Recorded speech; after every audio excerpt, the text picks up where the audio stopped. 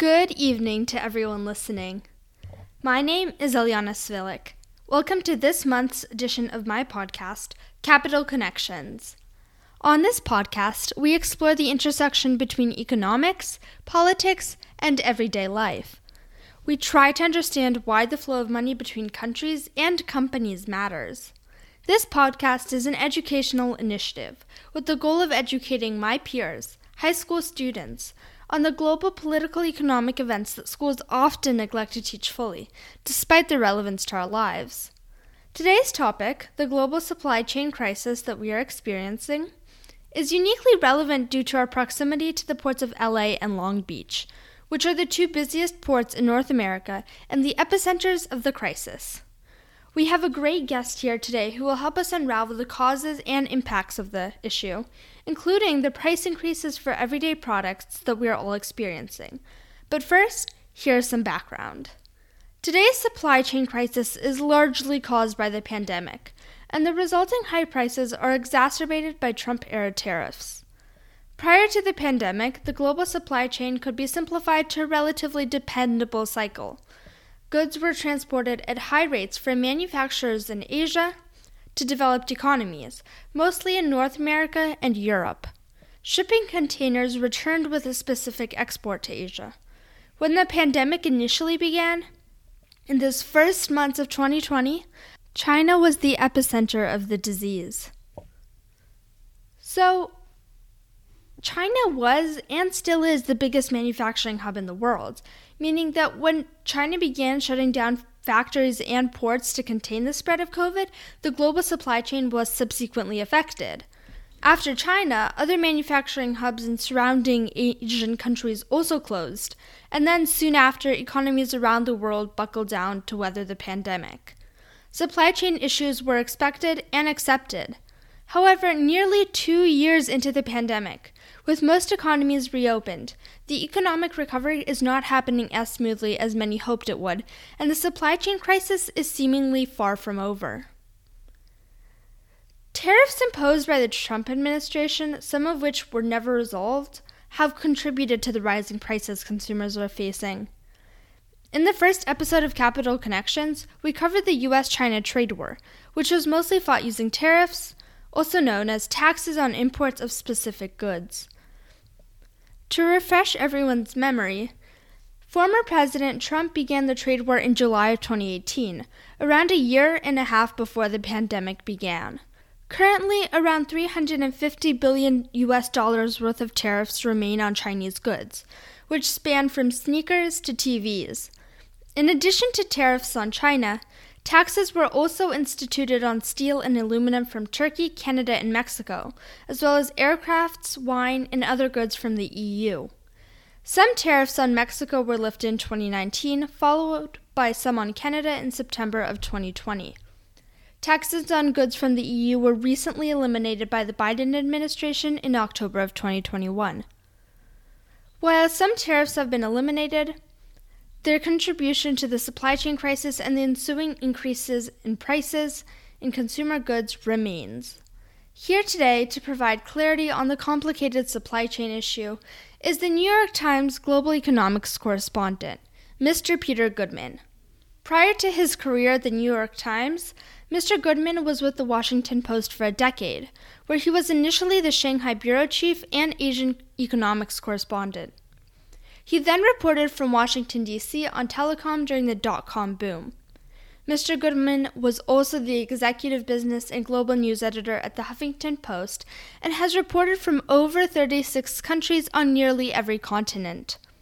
He is also the author of the book Past Due: The End of Easy Money and the Renewal of the American Economy, released on the heels of the Great Recession in the late 2000s, and his second book, Davos Man: How the Billionaires Devoured the World, will be released in early 2020. Mr. Goodman is the recipient of numerous journalism awards, including a Loeb Award for commentary. He is a graduate of Reed College and holds a master's in Vietnamese history from UC Berkeley. Thank you so much for being here, Mr. Goodman.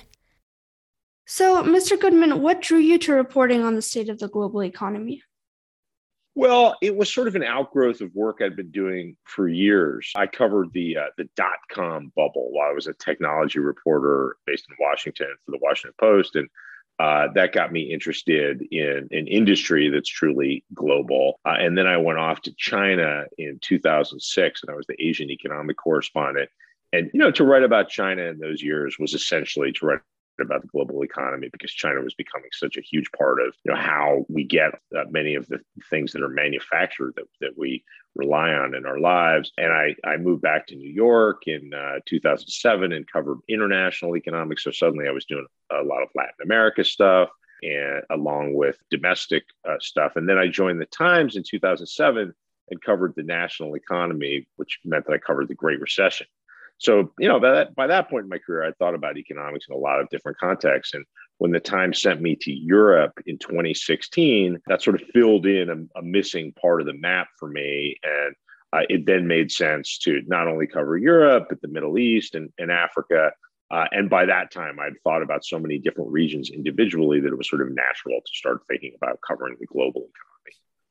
Interesting. Thank you. So, why don't we begin with you describing the global supply chain problem in your own words?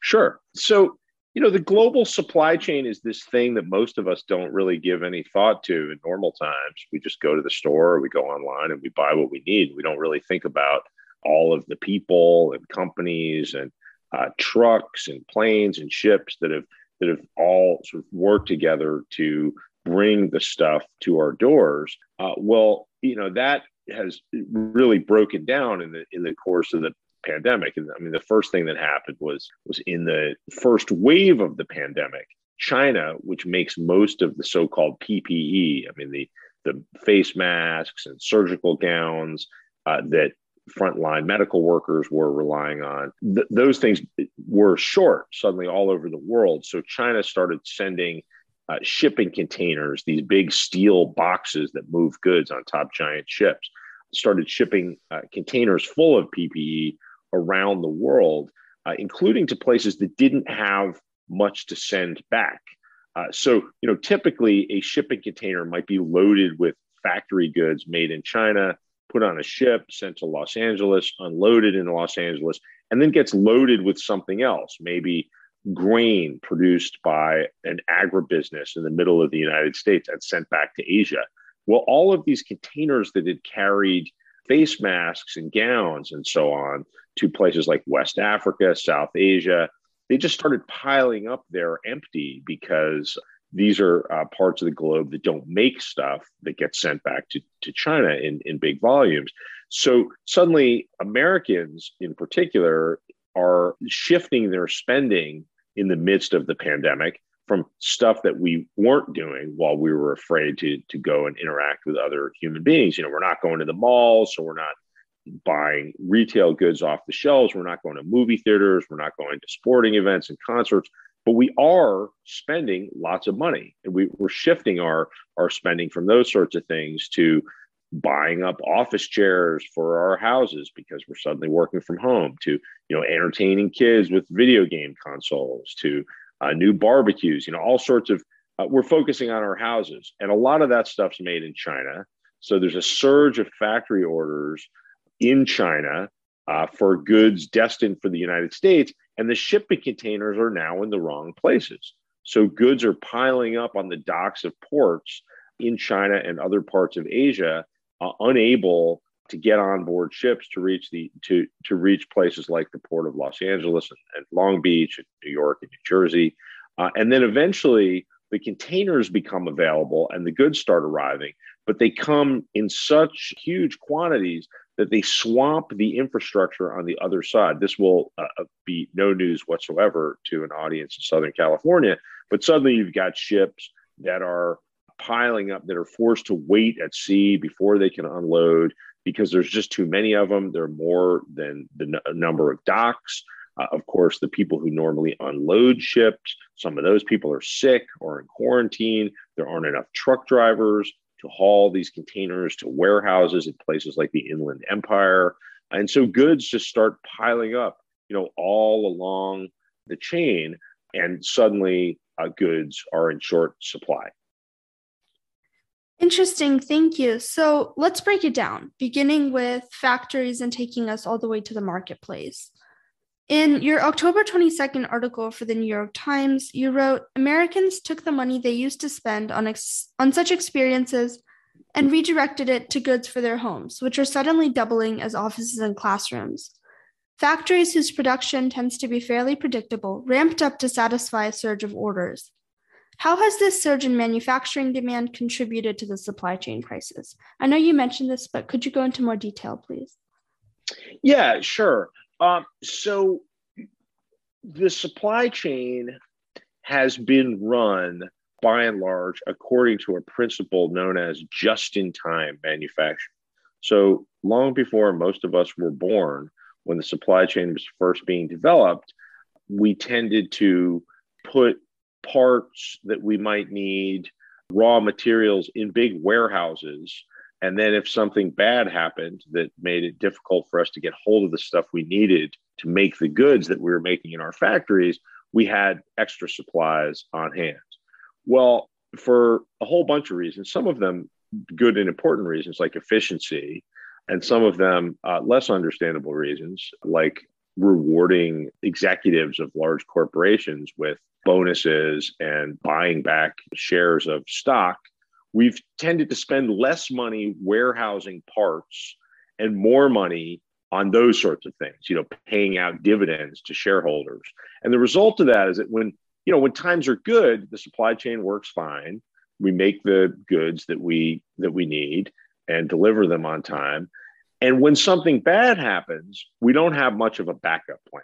And that's what we experienced. When suddenly there's great unanticipated demand for all sorts of things, Peloton exercise bikes, exercise goods, baking sheets to entertain students who are cooped up at home dealing with distance learning, office furniture so that working professionals can suddenly call their bedrooms their offices. This happens so quickly, and meanwhile, there's not much slack in the system, and the result is a massive traffic jam. Interesting, thank you. So, at the heart of the supply chain crisis are shipping containers, which are piling up in ports, as you mentioned previously, and they're arriving and causing traffic jams in supply chain distribution, particularly in ports in North America. Right. So, according to the LA Times, the number of containers coming into Long Beach and Los Angeles is up about 25% through September compared with last year. Ports are overflowing with shipping containers to unload, and they are struggling to keep up. On October 13th, President Biden announced that the Port of LA is to begin operating 24 hours a day, 7 days a week. So I know you've mentioned this slightly previously, but what is causing this enormous backlog? What's causing the enormous backlog of containers? Containers and ships waiting in port. And so the backlog of ships waiting in port is a whole bunch of factors. One, there are more ships. Two, the shipping schedules were initially cut. I mean, at the beginning of the pandemic, many of the actors in the global economy assumed that the economy was going to go into a significant and lasting recession. There'd be less demand for all sorts of things, including transportation. So shipping lines cut some of their services, and then it took some time to add them back. The containers were in the wrong places at the wrong times for reasons that we discussed. Then when they caught up, there was just such a volume of goods that needed to be shipped. And then we've had uneven shipping patterns. So, there was a COVID case at a major container port in the Chinese city of Shenzhen. This is a major industrial hub. That shut down shipping for a time. So by the time they started it back again in the spring, there was a huge backlog to work off of. Same thing happened in another significant Chinese port in Ningbo.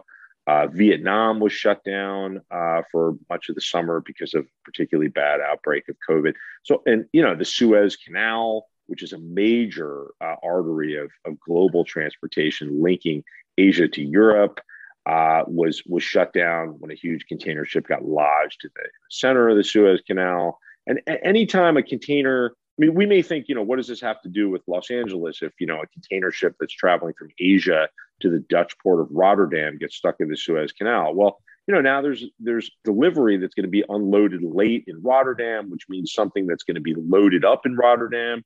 That's going to happen late. Maybe that's eventually headed from North America.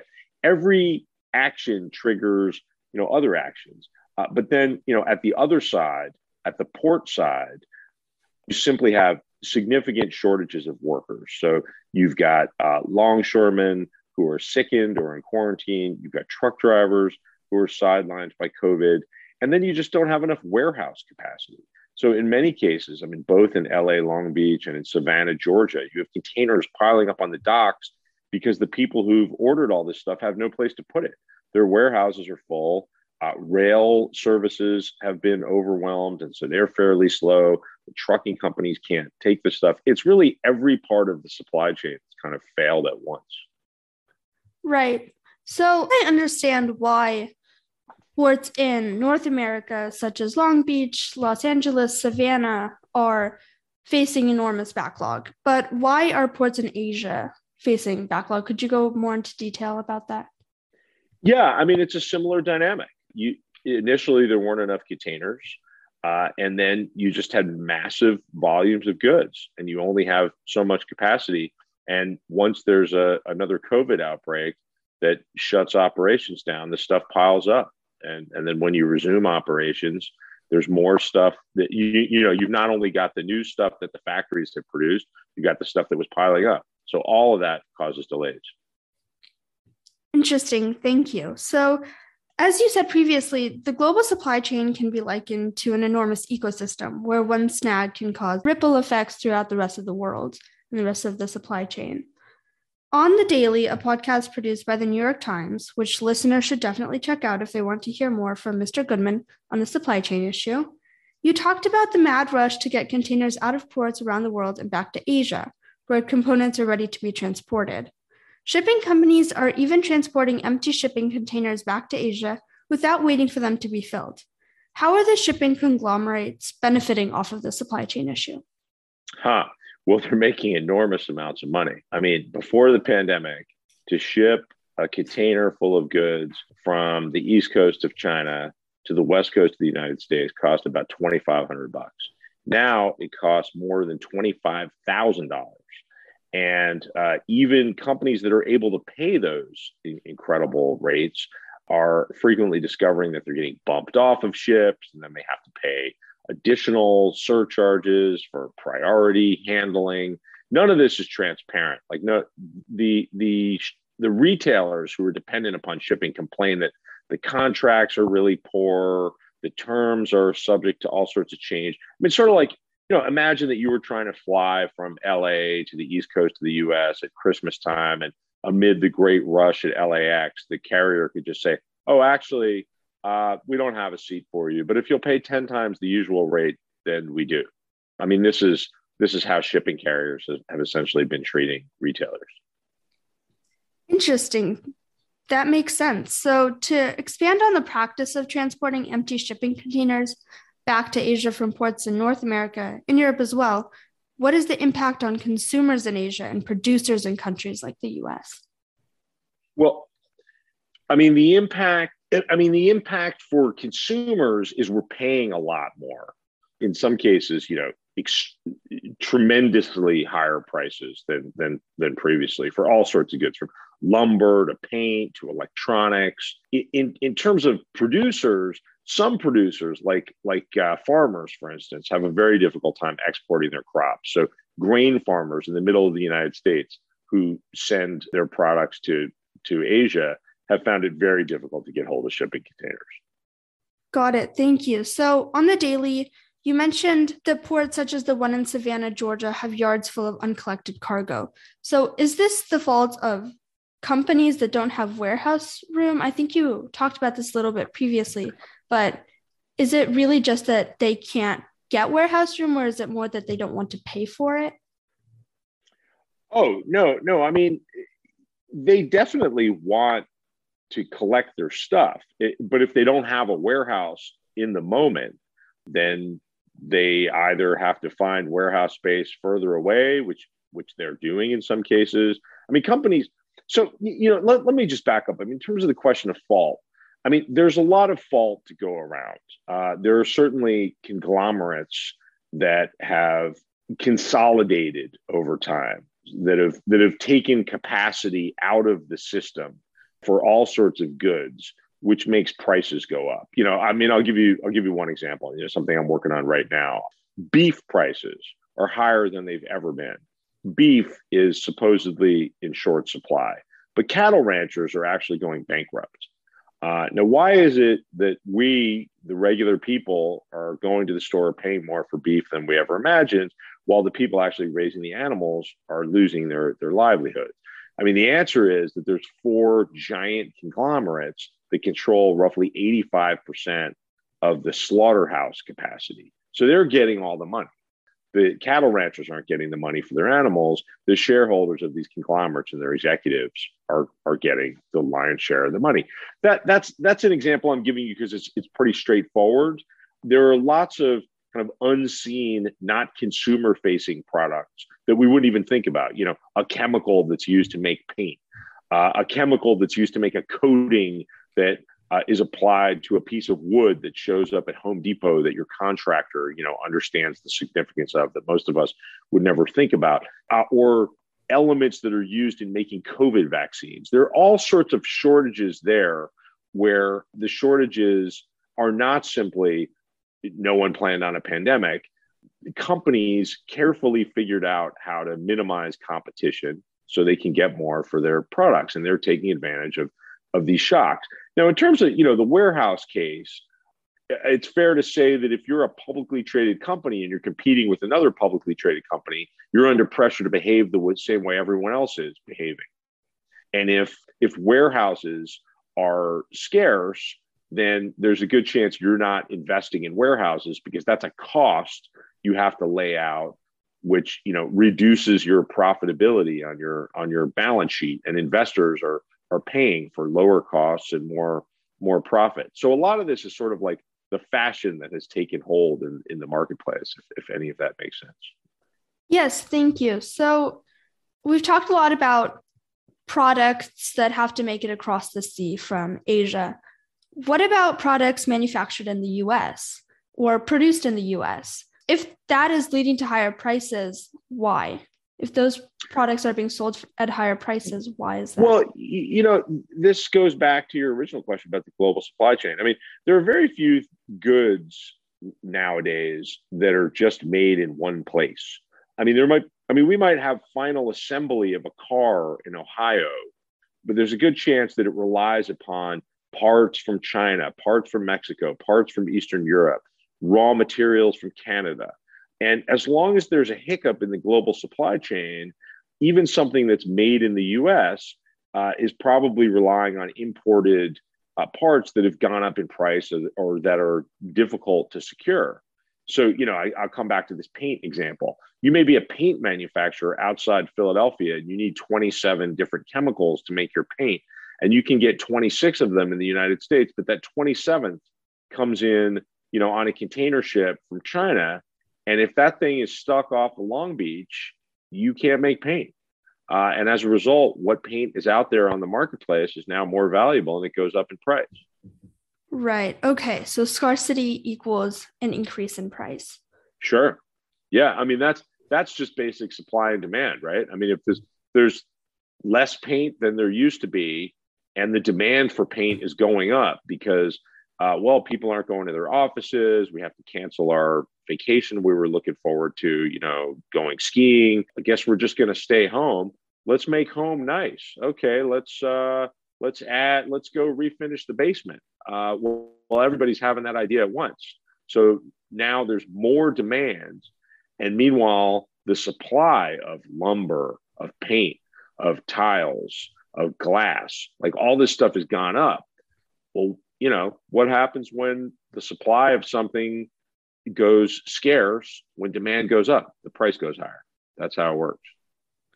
Got it. Thank you. So to conclude, what does the future of the global supply chain look like? Do you foresee that everything will return to the old status quo? And of perhaps particular interest to our audience, will prices return to pre-pandemic levels? This is really tough to say. I mean, there's so many countervailing forces. I personally have come around to the view that the supply chain is being remade, and we're not just going to sort of snap back to pre-pandemic normal. There will be some version of new normal. I mean, let's think about the numbers of older people who never engaged in online buying, who were content to go to the grocery store, who during the pandemic decided it was time to try Fresh Direct or Whole Foods or some other way to get groceries delivered to their door rather than take the risk of mixing with other people. Well, they've now gotten a taste of that online shopping convenience, and they're probably not going to give it up. And online e-commerce, is much more complicated for the supply chain to handle than the old-fashioned way, right? I mean, if you run, Safeway, that's complicated enough just to buy up all the goods that are on the shelves at the Safeway and then distribute them to one endpoint, the supermarket, where we go with our carts and buy our goods. If suddenly you have to deliver that stuff to individual households, that's just a lot more complexity. It means your warehouses have to be closer to where you're delivering the stuff. So you probably need more warehouses. You probably need more machinery, more ways of sorting inventory. These are all stresses on the system, and it's hard to see how they're going away. Some prices probably will return to something close to normal. I mean, shipping costs are starting to come back down. Lumber costs skyrocketed, and now, it's simple enough for supply to be built back up to meet that demand. But there are other areas where it's hard to know what the real price of something is now that we've gotten a taste of the scarcity. I mean, computer chips, something we haven't talked about, are in really scarce supply because computer chips now go into everything, right? Not only our electronics, but cars, medical devices. And it takes 2 to 3 years to build up extra capacity for computer chips. Auto manufacturers made a huge mistake. They just assumed that their demand for their products was going to crater as the pandemic hit. So they slashed orders for computer chips. They're now having to slash their own production for cars while they're begging the computer chip manufacturers to build up capacity. That's going to take 2 to 3 years. So, there are a lot of reasons to think this is going to be with us for some time. And there are a lot of reasons to suspect that whatever this leads to, it's not going to look exactly like it did before the pandemic. Interesting. Thank you so much for your time today. Thank you. Great questions. Appreciate it. Thank you. Thank you to everyone who listened today to Capital Connections, and I hope you walk away with a better understanding of the supply chain crisis, which is one of the most complicated issues of the year. Thank you, and Happy New Year!